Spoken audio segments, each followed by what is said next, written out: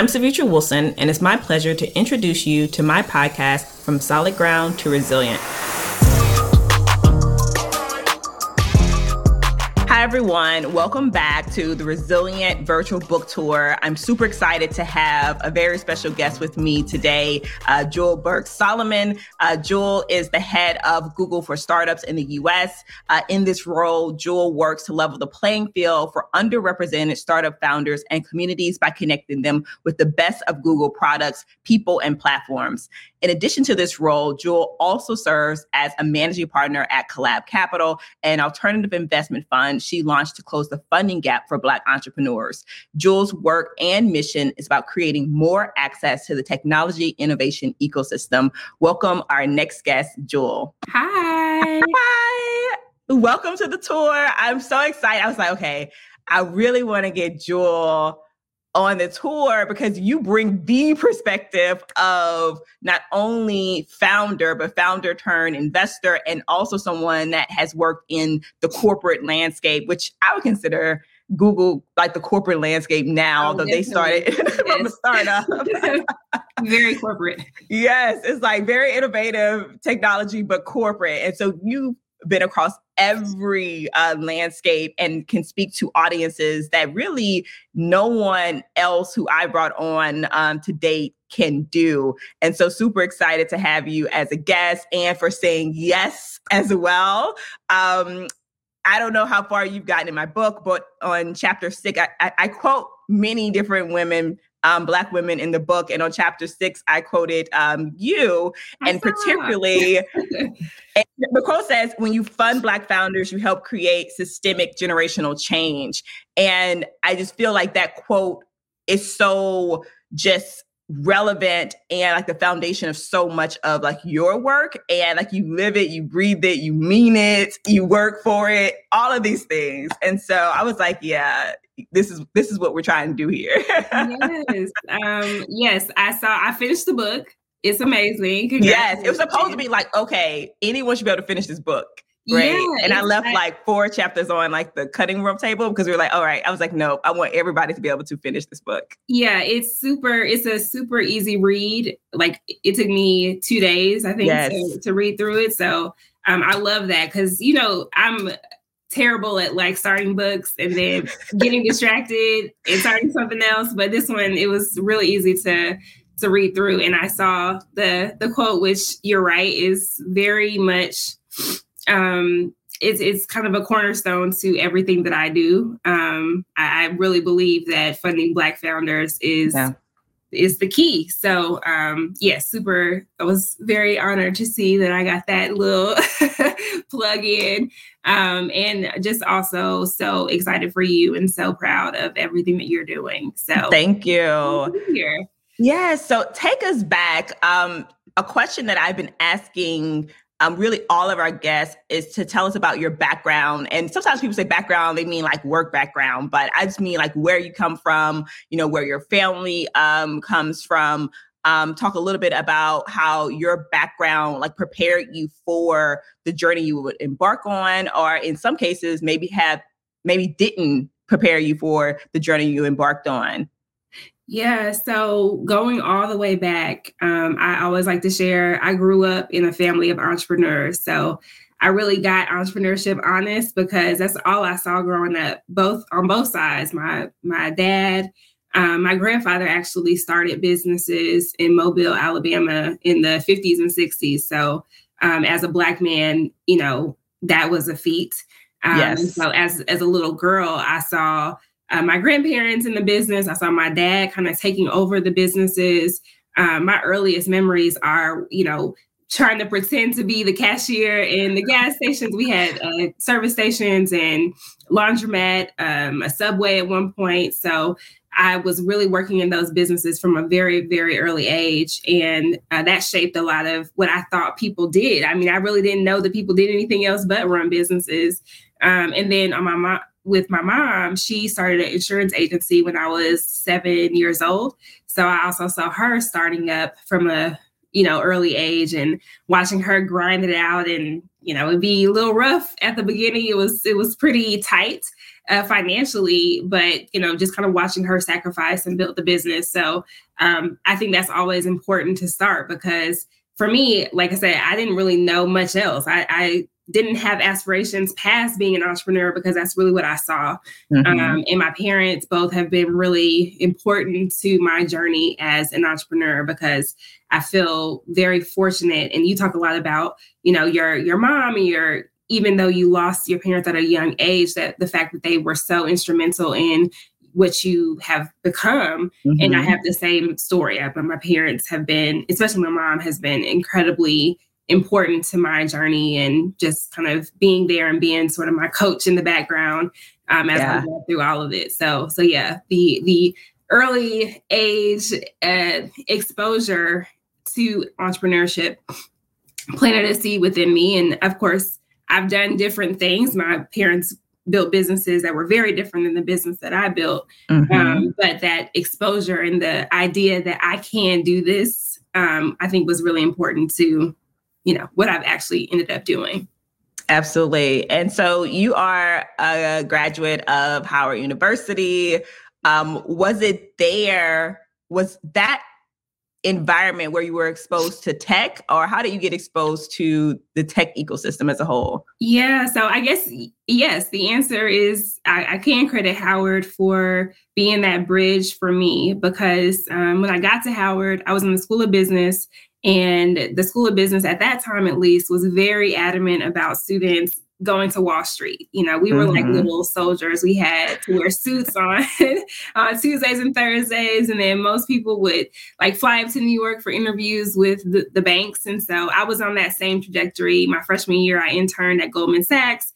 I definitely thought, I'm going to go and be a trader on Wall Street. And like, that was the thought. But my timing was not so great, because this was 2008. And I had to think about, okay, well, the market is crashing. Do I want to be there? So I actually interned summer of 2008. And then, fall is when things really just went crazy. So when I got back to school, I was like, okay, well, maybe I need to look at other options. And so I ended up interning or interviewing with Google, and because they were on campus. And so just, was curious about the business. I didn't really know too much about technology industry at that time, but when I met the recruiter and got to, get to know what types of things that they were doing, I was like, oh, this is fascinating. So went out the summer after my sophomore year and just completely fell in love with what was happening, and just the speed of everything, how well things worked at Google. I was like enamored by that. And so ended up actually graduating from school early, because I wanted to get back to work sooner. So I ended up graduating after my junior year and going to work full time at Google in Mountain View. And that was my entry into the tech industry. So now you're in Mountain View, which is essentially a ground zero for tech, right? Yeah. How was that experience, just being at the core of tech and literally like living it day in and day out at Google? Yeah, it's funny, because my internship experience was very different from when I moved out there for full time, because the internship, you're kind of in this bubble, and I was in an internship program. It was called BOLD. And so it was other students from universities, mostly Black and Latinx and, diverse students. And so I was thinking, oh, this is bomb. Like it's so cool. And then when I come back for full time, I'm like, wait a minute, where did everybody go? It was not the same. So at first it was kind of a culture shock, coming from Howard, where for the last 3 years, I've been in a situation where I didn't even have to think about being Black, because everybody, is coming from different places, but pretty much all of us are Black. And so the focus was more so on, the grades or the internships or, the personalities. It wasn't as much on the color. Right. But then when I got back out there and I realized like, oh, it's me. Oh, okay. Right. It's you. That was definitely an adjustment to make. And then, it was not just being one of very few Black folks. It was Mm-hmm. also a culture shock from the perspective of, most of the people I worked with came from rich families. And the conversations were totally different. Even something as small as I had never heard of quinoa when I started working at Google. I didn't even know how to say it. And so it's things like that where it's these were adjustments that I didn't anticipate. And I think exposure was great, but for me, it was definitely kind of like fish out of water. But what I learned quickly is that I was deserving of being in that situation. And I had to flip myself out of oh my God, what am I doing here? Or that kind of imposter syndrome. And realize that I'm just as smart as everybody else that's here. I'm still able to kill it in my job. And so, that was my experience kind of starting out there. I was there for about 2 years, and then I was kind of homesick to the point where I was like, okay, this is cool. I got my experience. I'm ready to go back to be closer to family.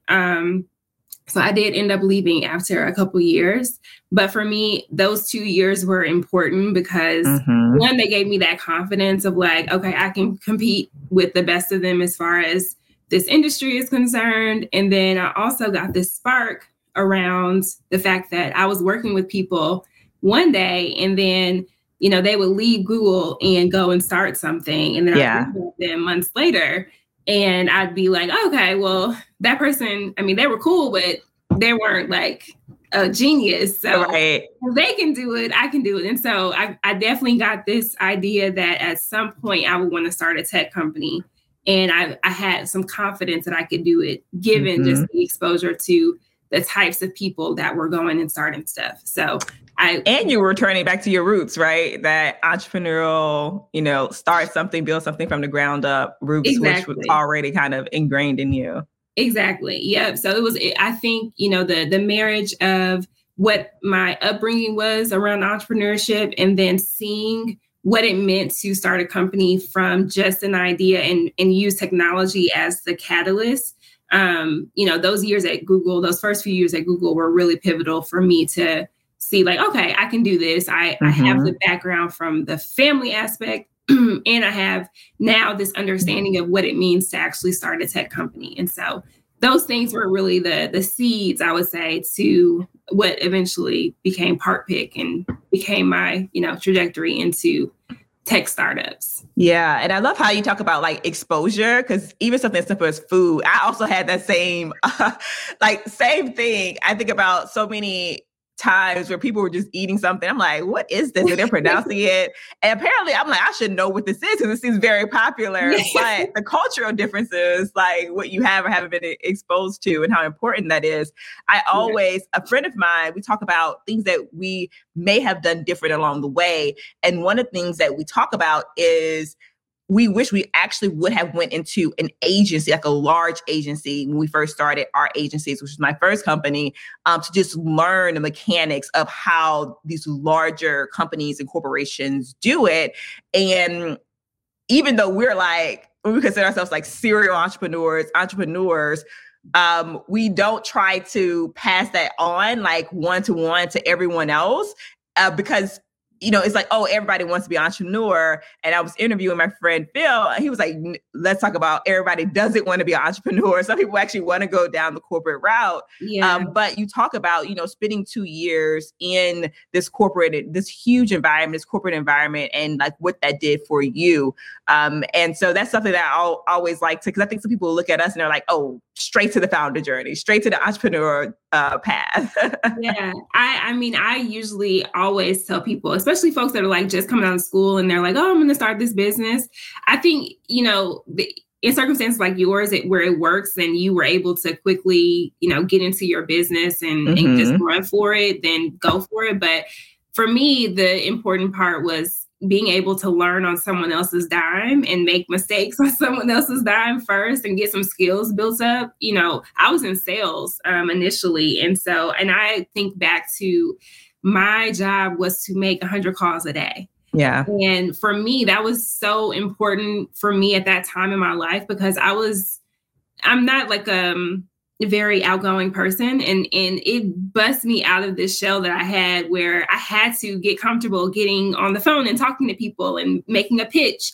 And at the time I thought this is the worst job ever. But later, a couple years later, when I was pitching investors, I was like, oh, that was really useful experience. Or even when I was running sales process, now I know how to build a funnel and like vet leads and do all these different things I would not have known had I not had that first job. And so I do try to, coach on whatever it is that you're doing now, even if you have aspirations as an entrepreneur, learn as much as you can, get as many skill sets as you can today, and then you can apply those to your business later on. Absolutely. And even though I was able to do it without that, I wish I would have been able to learn on somebody else's dime. So I learned that after the fact that is a possibility and a pathway. And it just tells you like the power of HBCUs, because I went to LSU and Google, like they were sending us they weren't bringing these internships and these opportunities into our preview. And thus, we didn't know they existed until almost really after I was exposed to it after college. So yes, it just tells you the intentionality of HBCUs to place their students in position to work in these environments that we generally, from our backgrounds and communities, hadn't been exposed to. So I love that. So now you're a founder. You start a company, Partpick. How was that journey? Like starting up, synthesizing on idea to product, and then ultimately exit. But we'd love to talk about the beginnings of starting your startup. Yeah. So I actually, when I left Google, I took another job. So I worked at another. This time I was there for a little over a year, where I got the idea for Partpick. So the company was called McMaster-Carr, and it's an industrial distributor, which was a totally, like, probably the most that I ever picked from Google, because they were very old school, not really into technology at all. But I take that experience also as a blessing, because I wouldn't have had the idea. I'd been there really at the center of the problem that I ultimately now to solve with the business. So it was my experience sitting in my desk, and I was managing the call center. So I got all these, my job was to field customer complaints pretty much from people that had maybe talked to someone on my team and then not gotten the right product and called back and had lots of time they were free. So mostly I got you that every day. And that's a great pressure point for figure out a better solution. So because of that experience, I thought, okay, these customers are not finding the right products. We're having to deal on the back end. Then we have to find the right thing and ship it out to them. So what would be good for this process to run? And that scenario is really what gave way to this idea that I had, which is how could you take a picture of a part and use that as the catalyst for the search. And that was the idea. Super simple, named it Partpick, kept it real easy. And I just became obsessed with this idea. And I also had a personal tie to it. My grandfather, who we have a family farm, and he had a tractor breakdown in the middle of his harvest, couldn't find a part for it. Called me because I was working at a parts company at the time. And I couldn't find it either. So I was like, dang, the customers are having this problem. Now I'm experiencing it by way of my grandfather. So there has to be a better way. And so that was really kind of the genesis for me starting the business. And then I just started doing a ton of research. I started figuring out, how does computer vision technology work? At that time, I didn't really know what that meant. I had had some exposure to it, but not a ton. But I just went deep into researching it, trying to figure out if there was anything already on the market that was similar.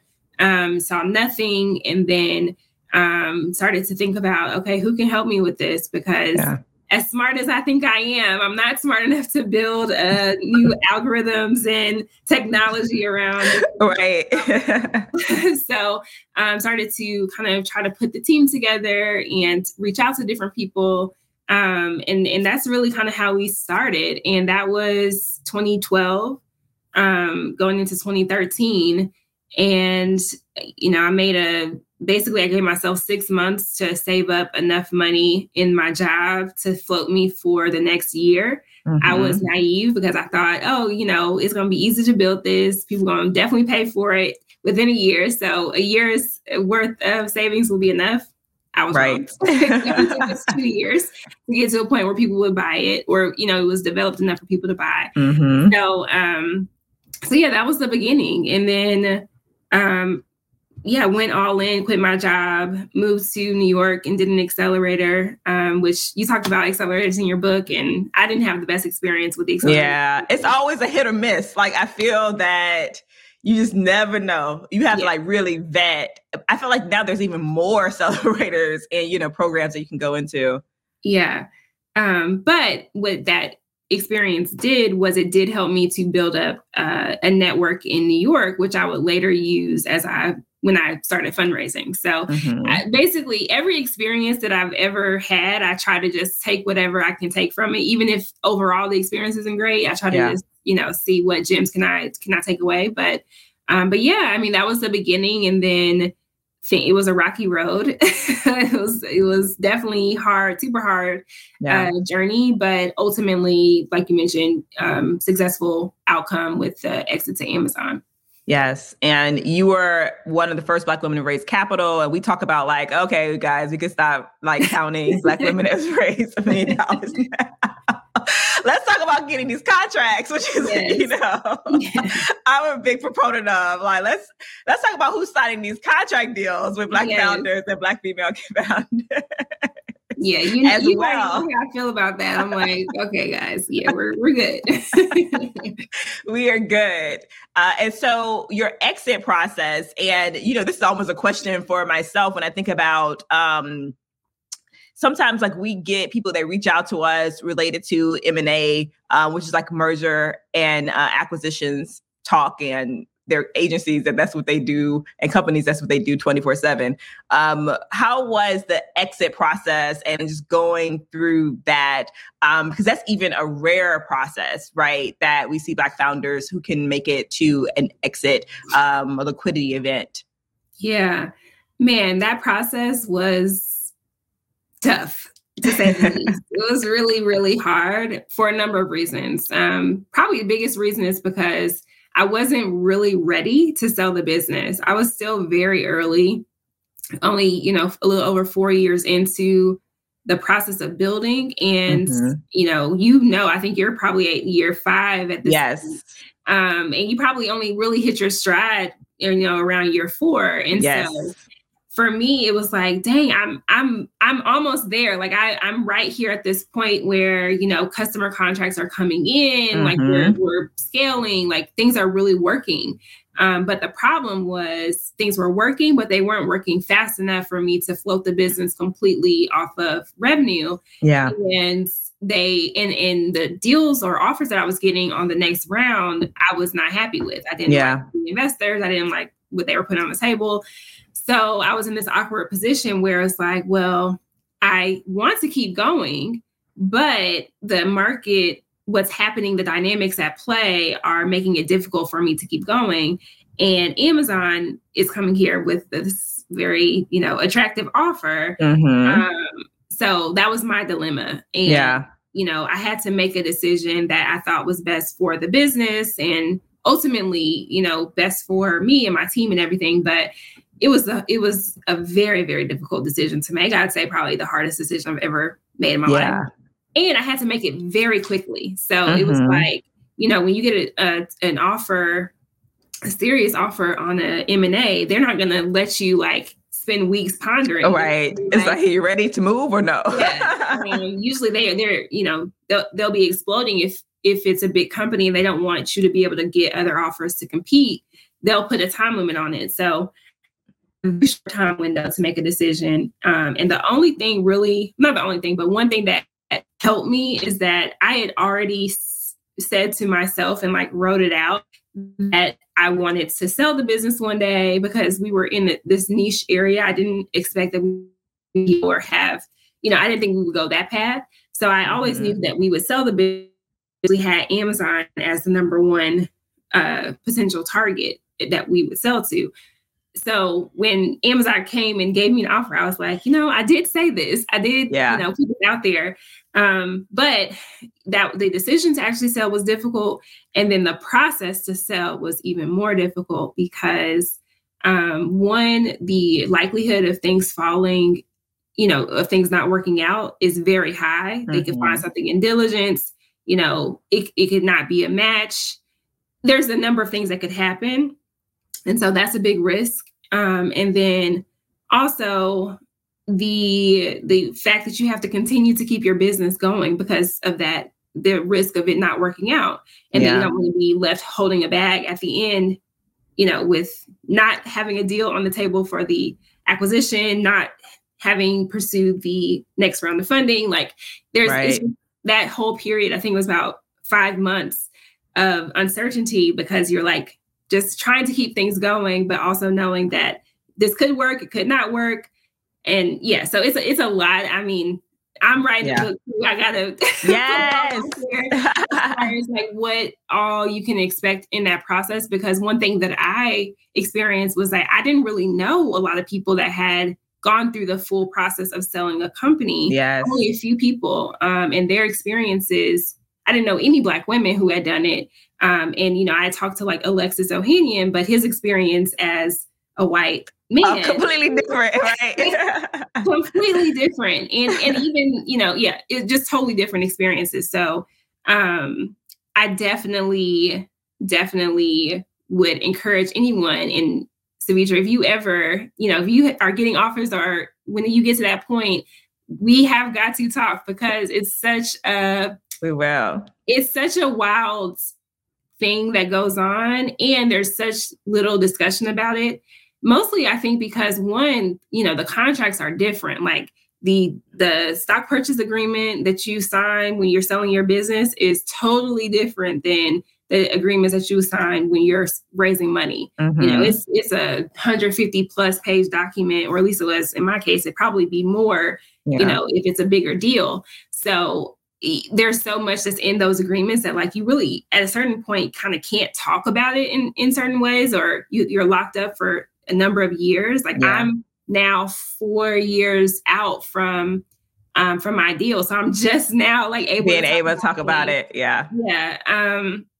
So that's one thing. And then the psychological piece to it of like, you've been working on something, putting your all into it for years. And then all of a sudden it's like, you don't own it anymore. And someone else is calling the shots about what's going to happen with it. And that can be really depressing. I mean, for me, it was extremely depressing to the point where I was like diagnosed with depression after the sale. And so there's just so much to it, but yeah, it's a process. And I think I'm kind of harping on the bad points, but on the flip side, there's if you do it right, there is this huge financial gain, and there's the gain of like knowing what the whole process looks like end to end. And I think for me, that's been the thing that outweighs the bad. It's been like, oh, I'm now in a position to be able to invest, to be able to do things that I care about.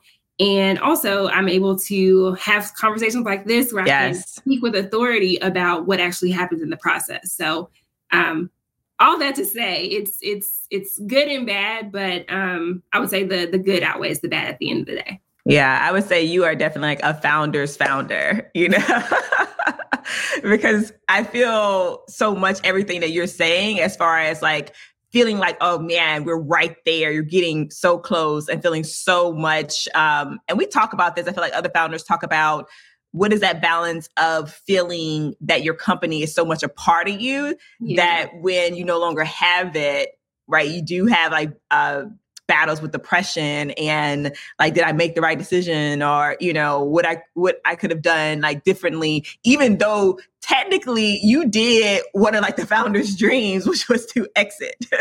Yeah, it's such a crazy thing, like to think that, you accomplished this big goal, or for me, it was a big goal, and I literally could not get out of the bed the next day. Like it was insane. But it also has to do with the pressure that you put on yourself. Like for me, I was very sad that I didn't have $1 billion exit. Yeah. Because that's the thing that everyone talks about. And I was like, I think I could have gotten there, but I didn't really have the right support or the right investors, or, there's these things that didn't work out for me. And I felt like, oh man, I could have gotten further. And I'm just completely ignoring the, large deposit that's been put in my account. I'm just right. like, oh, it's not good enough. So I've had to like work my way into acknowledgement of like, no, you did great. Like it's such a rare thing. But at the time I was beating myself up like, man, I could have gone further. And I think this is why I'm so adamant about working with founders now, is like, I learned so much, and it makes me really happy that now things, I think, in the industry have changed quite a bit, so that it's possible for, you to raise a Series A and beyond, really get to wherever you're wanting to go. I think even just with a few years of difference between. Yes, it's crazy how much a few years, like every cycle of that, right? Like it was easier for me to raise probably capital than it was for you. And then today it's even easier for, I feel, maybe I'm wrong. No, but some of the conversations I'm just hearing people have, I'm like, my seed round was torturous. It was horrible. I didn't think I was going to be able to make it. It's totally different. But I think part of that is because now people have proof, they've seen some success stories. Because of the jewels of the world. Yes. Mm-hmm. Yeah, I mean, it's people now, to me, like, honestly, with raising Collab, it felt like it's easier to raise $50 million in the fund than it was to raise a $2 million, or $5 million Series A. Mm-hmm. And that it's proof points. It's like, oh, okay, I've seen you do something. At the time before, I hadn't really done anything. So it's just kind of, and the dynamics, of course, like people have a lot more awareness about the plight of the Black founder. And I think there's more money flowing. Like it's different. Yeah, it's different. And it just lets you know like how things can shift so quickly, right? Within like these compounded times. So every 2 years, 3 years, and have watched and seen those shifts happen for sure. So, okay, you exited PridePick. Now you're going to work for Amazon, right? And so was working for Amazon a part of your obligation in the exit? Yeah. So basically the way that we did the deal was half cash and half stock. Mm-hmm. So the cash we got up front, except for one word to look out for, is indemnification. And so that was basically a holdback of, I can't remember the percentage, but it was a significant percentage of the cash in the case that there was something to go wrong. Like if, let's just say we got sued by a customer or something, they would keep that cash to pay for that lawsuit in the case that it happened. So we didn't get the second kind of tranche of cash until 18 months after the deal. Got it. And then stock, which that was the smartest thing I did, was to do the deal half cash, half stock, because even though I didn't sell the company for what I wanted to sell it for, now, because Amazon stock, I've actually exceeded the amount that I initially wanted for the business. So that was I don't know. Yeah, I would say I was pretty smart in negotiating that way. And actually, the crazy thing is, I probably now would have done, knowing what I know now, of course, I would have done, 20% cash. Right. You were like, take even more stock. But those are the types of things that, like, there was a specific reason that we did it that way, because it had to do with the amount that we needed to pay back investors and, like, just controls that I wanted to have in place. Mm-hmm. But those are the types of things that, like, I could tell someone now, but nobody could really tell me about. Right. This is how you should think about negotiating it. So that was something. But the time at Amazon, this is the thing that I didn't do. I didn't really think about to do, which was around making sure that I understood what was going to happen when I got to Amazon. Mm-hmm. I was so set on just closing the deal that I really didn't spend a lot of time focusing on what happens next. Yeah. And so to answer your question directly, I stayed at Amazon for 3 years because that was the vest period for the stock portion. So if I had left any earlier, then I would have sacrificed some of what was owed to me as far as the deal. Mm-hmm. And I could have stayed an additional year to get additional stock, of course, but I had my right. You're like, okay, I had to put my time in. Yeah. So yeah, I think I had a lot of kind of like conversations with myself around happiness versus money. Yeah. Because I definitely wasn't happy working at Amazon. I had not a good team. I could again go on. Right. You just didn't have the support that you felt like you needed. Mm-hmm. Not a great experience, but this is something that now that I know, I will always coach founders on making sure that what happens post-acquisition is super clear in all of the documents. If you want to stay, if you don't want to stay, like it's important to understand what it is that you actually want to do. Yeah. For me, I wanted to stay because I really wanted to make sure that the technology got out into the world. I still wanted to achieve that part of my vision. But I would have made some different determinations as far as, how much we were able to hire, how much money we actually got from a resource perspective, from a budget perspective inside of Amazon. Right. Like there's these questions that I didn't even know to ask that I now, having experienced it, would ask. So there's a lot. I mean, there's so much to yes. But well, I look forward to your book because I'm like, yes, have my highlighter out ready. But yeah, it was a painstaking process, and even the years after inside of Amazon were tough. And again, this is all like the motivation of why I do all the things that I do now, because I'm like, I do not want other people to go through the stuff that I've been through. So I'm trying to make sure that after every lesson, I'm kind of like sharing it back with somebody so they don't have to go through the same thing. Absolutely. And I feel like you package that even through starting now Collab Capital. Also, you're able to do a lot of work through Google again. So coming back full circle as now the head of Google for startups. And how did that happen? So let's start with Google for Startups. And then I want to talk about Collab Capital and like all the work you're doing there. Yeah, so Google for Startups, it's a weird story. I actually just went to visit or have lunch with somebody at the Google office summer of 2019. Somewhere around there. And I ran into a woman who worked on the Google for Startups team who I knew. She'd been at Google for 10 years. So I knew her from before. And we were just catching up, and she was saying like, oh, I'm planning a trip for our VP of marketing to come to Atlanta. I really want her to see the startup scene in Atlanta. I know that you are like super involved, so would love to get your thoughts and just for you to look at the agenda, make sure that we're taking her to the right places, So I just was like, oh yeah, sure, of course. I started putting my 2 cents into where she should go, who she should talk to, and all of this. And then she just casually slid it in. Oh, and you should talk to her. Like she's going to be hiring for a role, and she's looking at Atlanta potentially for the person to sit in Atlanta and everything. And I was like, okay, yeah, sure. So I just want to say that Jewel is so genuinely just helpful, like just so genuinely helpful. Even when I was introduced to you, you were like, yeah, let's jump on a call and, let me see how I can help you or like give you advice.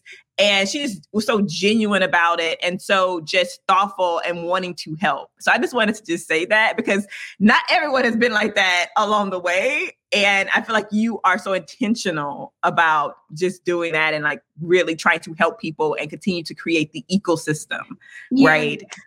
So yes, continue. I just wanted to just say that. Thank you for saying that. I mean, I try, I do, but in this case, it was very innocent. It was just like, oh yeah, for sure. And then she kind of slid it in there, like, oh, and you should meet with her, for lunch. And so ended up meeting with her for lunch, and then that was I didn't know it, but it was kind of like an interview.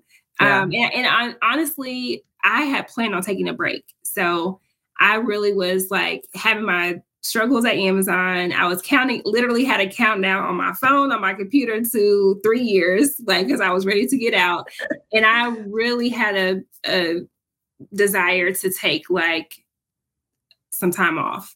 Yeah. I was already planning on collab, like we'd already started working on putting together the fund, but in my mind, I was going to take some time off, but that didn't work out. I had this conversation with the VP at Google, and she told me about the role, and I was like, dang, this is literally what I do. Because the description was you would help underrepresented startup founders and like build programs and really bring the best of Google to these founders. And I was like, yeah, this is my job. Like, this is for me. So ended up actually going through the interview process and getting the role. And then, of course, the break that I expected to take, I was hoping to take at least like a few months, maybe even a year. Yeah. And it ended up being a week between Amazon. And no gap year for you. Nothing. But I was very excited about the prospect of doing the work that I do with the backing of Google, because, I care, I really, really care about making sure that one founder, Black founders in particular, can go further than I went. Like, this is it's kind of like it's like, what do they call it? Something on my shoulder. What do they call it? Like you have like a chip on your shoulder? Exactly. Yeah. Yes. A chip on my shoulder about what I could have done. And so I'm like, I need to take everything that I didn't get a chance. Like, I never got a chance to see what the process from 1 million to 10 million looks like, but I think I could have gotten there. Like, I knew. Oh yeah, definitely. So, but now you can help so many other people get there. Exactly. So that's really been like my big thing. And I was like, okay, well, if I can get Google to be my money partner as I'm going through this process, like, or, not saying that, but just really leveraging help to get to founders that look like us, right? Exactly. So that's really been my work. And, I set up a program for, we've started with Atlanta, like kind of building out a model for what does it look like for us to go deep in a city where there are a ton of founders, but not maybe a ton of resources. And so did build up a program. And then with everything that happened last year, I was able to make a case for us to do what we call the Black Founders Fund. So deployed $5 million in non-dilutive resources or non-dilutive cash, and then paired that with $5 million in cloud credits, $5 million in ad credits. So kind of put together, which is amazing for businesses, and then kind of hopefully do it again. So yeah, that's been my experience at Google. It's been interesting to be, mostly I've been in the role as we've been in the pandemic. So it's like, that's true. 2020, as well as raising your fund, right, for Collab Capital. And I love the fact that you wrote a Medium article about this idea of having, like, balancing almost all of your career, like 2 jobs, because that's what you had to do. So I want to talk about that a little bit, but want to talk about Collab Capital, and you call it an alternative fund. And so what do you mean by that? Yes. So what it means is right now, current venture funds are focused on unicorns. The outcomes for venture funds are very binary. It's either you have an outsized exit, you are able to return the fund, as they say, or you don't, like you just go to zero and no one cares about you. So that's pretty much what venture capitalists are. The model is based on. It's kind of like win or lose. There's really no in between. What we suggest is that Black founders in particular, one, we don't have the same level of risk tolerance. When we set out to build a business, the pressure and the, of course, desire to win is super, super high, because if we have gotten to the point where we can take the risk of actually starting a business, it's likely that there are people who depend on us. Like there's a whole crew behind us that really is hoping that we win. Yeah. And needing for us to win. And what we think is that, the 80-20 rule that exists in venture, where 20% of the companies that get investment actually make up all the returns, and 80% go to zero. Like that just can't happen in our community. We can't have that high of a failure rate. And so we built a fund where we can derive returns from companies where, even if they don't have the outsized unicorn exit, we still want them to be successful in a new definition of success. So if you build a $10 million business in a community like New Orleans, that's success. Like you're doing great. And so we want to be able to support those types of companies as well. And what we believe is that you really don't know until you get into it, until you get into the market, what type of business you're building. And what happens is a lot of times companies die on the road to trying to become a unicorn, but really they would have been perfectly fine as a $20 million business. And so what we're looking for is, okay, let's watch the data. Let's watch what's happening in the market. Let's watch, how people are adopting the technology, whatever you're building, and make the right determination of what path you actually should be going on. So if you're seeing crazy growth and it's really working out, then sure, let's push more money. Use more capital. And blow it out. But if you're not, that's okay. If you're growing 20% year over year, that's still a great business. It's a great business, but that means we shouldn't be pumping more venture capital into it and making something try to be a unicorn that's really not. So that's really the premise, is that we think there's multiple pathways to success, and we've built a model where we can actually help entrepreneurs get on the right path for them, and then be able to derive returns for our investors dependent on whatever path these entrepreneurs are on, and hopefully see that there are more successful entrepreneurs in our portfolio, meaning that fewer have had to actually close the business, but maybe we have, 30% of the portfolio that's building companies that are profitable, 10, 20, $30 million businesses. And then of course we still want to have some percentage of the portfolio that are able to go the traditional kind of venture route. Yeah. And I think it's so important to have both. When I think about how we transform our communities, it's through a mix of these businesses, but particularly the businesses that you said, like doing $10 million in New Orleans, and what a business owner will be able to do in their communities through hiring, through, supporting their local schools, like transformative. But these are often the businesses that don't get the capital because they don't fit in that box, or people want to make investments. And then they don't have the traditional capital that, say, white businesses are able to get from their families and from banks even, right, to get them to that $10 million. And so they don't make it, right? They never really are able to get to those 10 million, 20 million inflection points, or be able to expand nationally and grow that way, that other traditional businesses have been able to do, right? And they make up the bulk of what exists in the country. And so I think that is so powerful. And the thesis around that is not only important, but I feel like that is the future, right, of how our communities are going to build and become economic powerhouses. So yes, I'm here for it. Thank you. And you literally are here for it. I mean, you're supporting as an LP as well. So yes, I think, I would say, I know we're almost out of time, but one of the things that I regret is I had an opportunity to invest in, I think your seed, I want to say. Yes.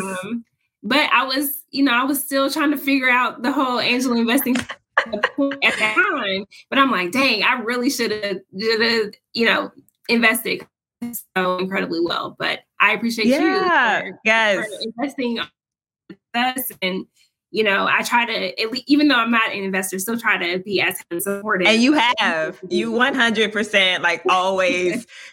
She always shows up, always responds to my emails, always tries to connect me. And beyond capital, as we mentioned earlier, like that is what is going to allow me to continue to like grow and scale up, right? It's those connections and those opportunities to get in front of people where we're able to put together deals, where we're able to meet people that we didn't meet. And just like raising capital, like getting in the door, the intros are still important, right? And so I appreciate those. So last thing I want to ask you before we kind of dip out here, what advice would you give to other entrepreneurs or founders who are looking at Jewel and they're like, okay, I'm reading her story. I love everything she's doing. Where do I start if I wanted to have a path similar to yours, right? I remember a friend of mine, he's in real estate and he's in hospitality, and now he like sells hotels, but he was from, out of DC, actually grew up around Howard, and went to Temple and started out not knowing anything. And he heard people speak in DC, and he was like, I'm going to do that. And so he began to study him, and try to figure it out. But he's like, I'm going to do that. So what do you say to people who are looking at you, Jewel, and like, oh, I'm going to do that? Yeah, I mean, I think that it's great to have people that you look at and say, this is a path that I want to follow. But it's really also important to understand that everybody's path is going to be completely different. And there's so many, we've talked about it, there's so many things that happen in your life that guide exactly what the path is going to look like for you. So like, my experience growing up with entrepreneurs is something that puts certain things in my mind and put certain attitudes and actually put certain principles to me that I can't even express. I don't even know how to talk about because it's just innate. Whereas somebody else, they might have had different experiences that will lead them and give them certain insights. And so I think it's important to balance getting inspiration and guidance from folks like us in reading books and, reading Ceviche's book, and balancing that with the brilliance and the experiences that make you, the person watching, who they are.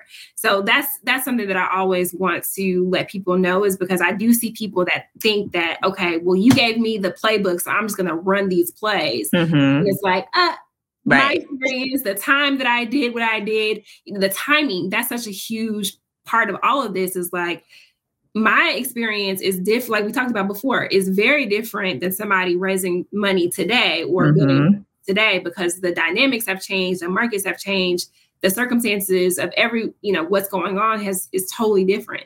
COVID, for example, has flipped the game as far as what's going on. So that's something, it's just like, get the inspiration, talk to people, but also stand in the power of whatever it is that you've done and your experience and your background, and how that builds into whatever it is that you're trying to grow.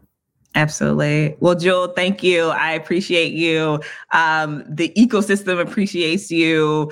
Everyone who I know who's been impacted by your work, and those who have yet to be impacted by your work, but you're coming. We definitely want to see however we can like support you, and anything that I can do, let me know beyond and further, because we are definitely rooted in the same like purpose, I feel. And that's always great to know that, you have people that are here for the cause and also working to ensure that we leave, everything a lot better than how we received it. So exactly. Thank you for coming on. Of course. Thank you. And again, congratulations. So excited for you. And if you're not sold out already, I know you're about to be. Awesome. So yes. Thanks. Thanks for listening to From Solid Ground to Resilient with me, your host, Ceviche Wilson. If you like this show, subscribe, listen, and review on Apple Podcasts and Spotify, or wherever you listen to your favorite podcasts. This helps us reach more people like yourselves, risk takers, entrepreneurs, aspiring entrepreneurs, and the likes. Also, be sure to visit CevitraWilson.com and sign up for my newsletter. There you can download everything from my actual pricing sheets to pitch decks, capability statements, and more, all to help you get your entrepreneur wheels turning and your business growing. To learn more about my show and listen to all my podcast episodes, go to abfc.co/shows. Until next time, remember, even if no one sees it for you, you have to see it for yourself. Let your work be a testament to your grit, gratitude, passion, persistence, and most importantly, resiliency.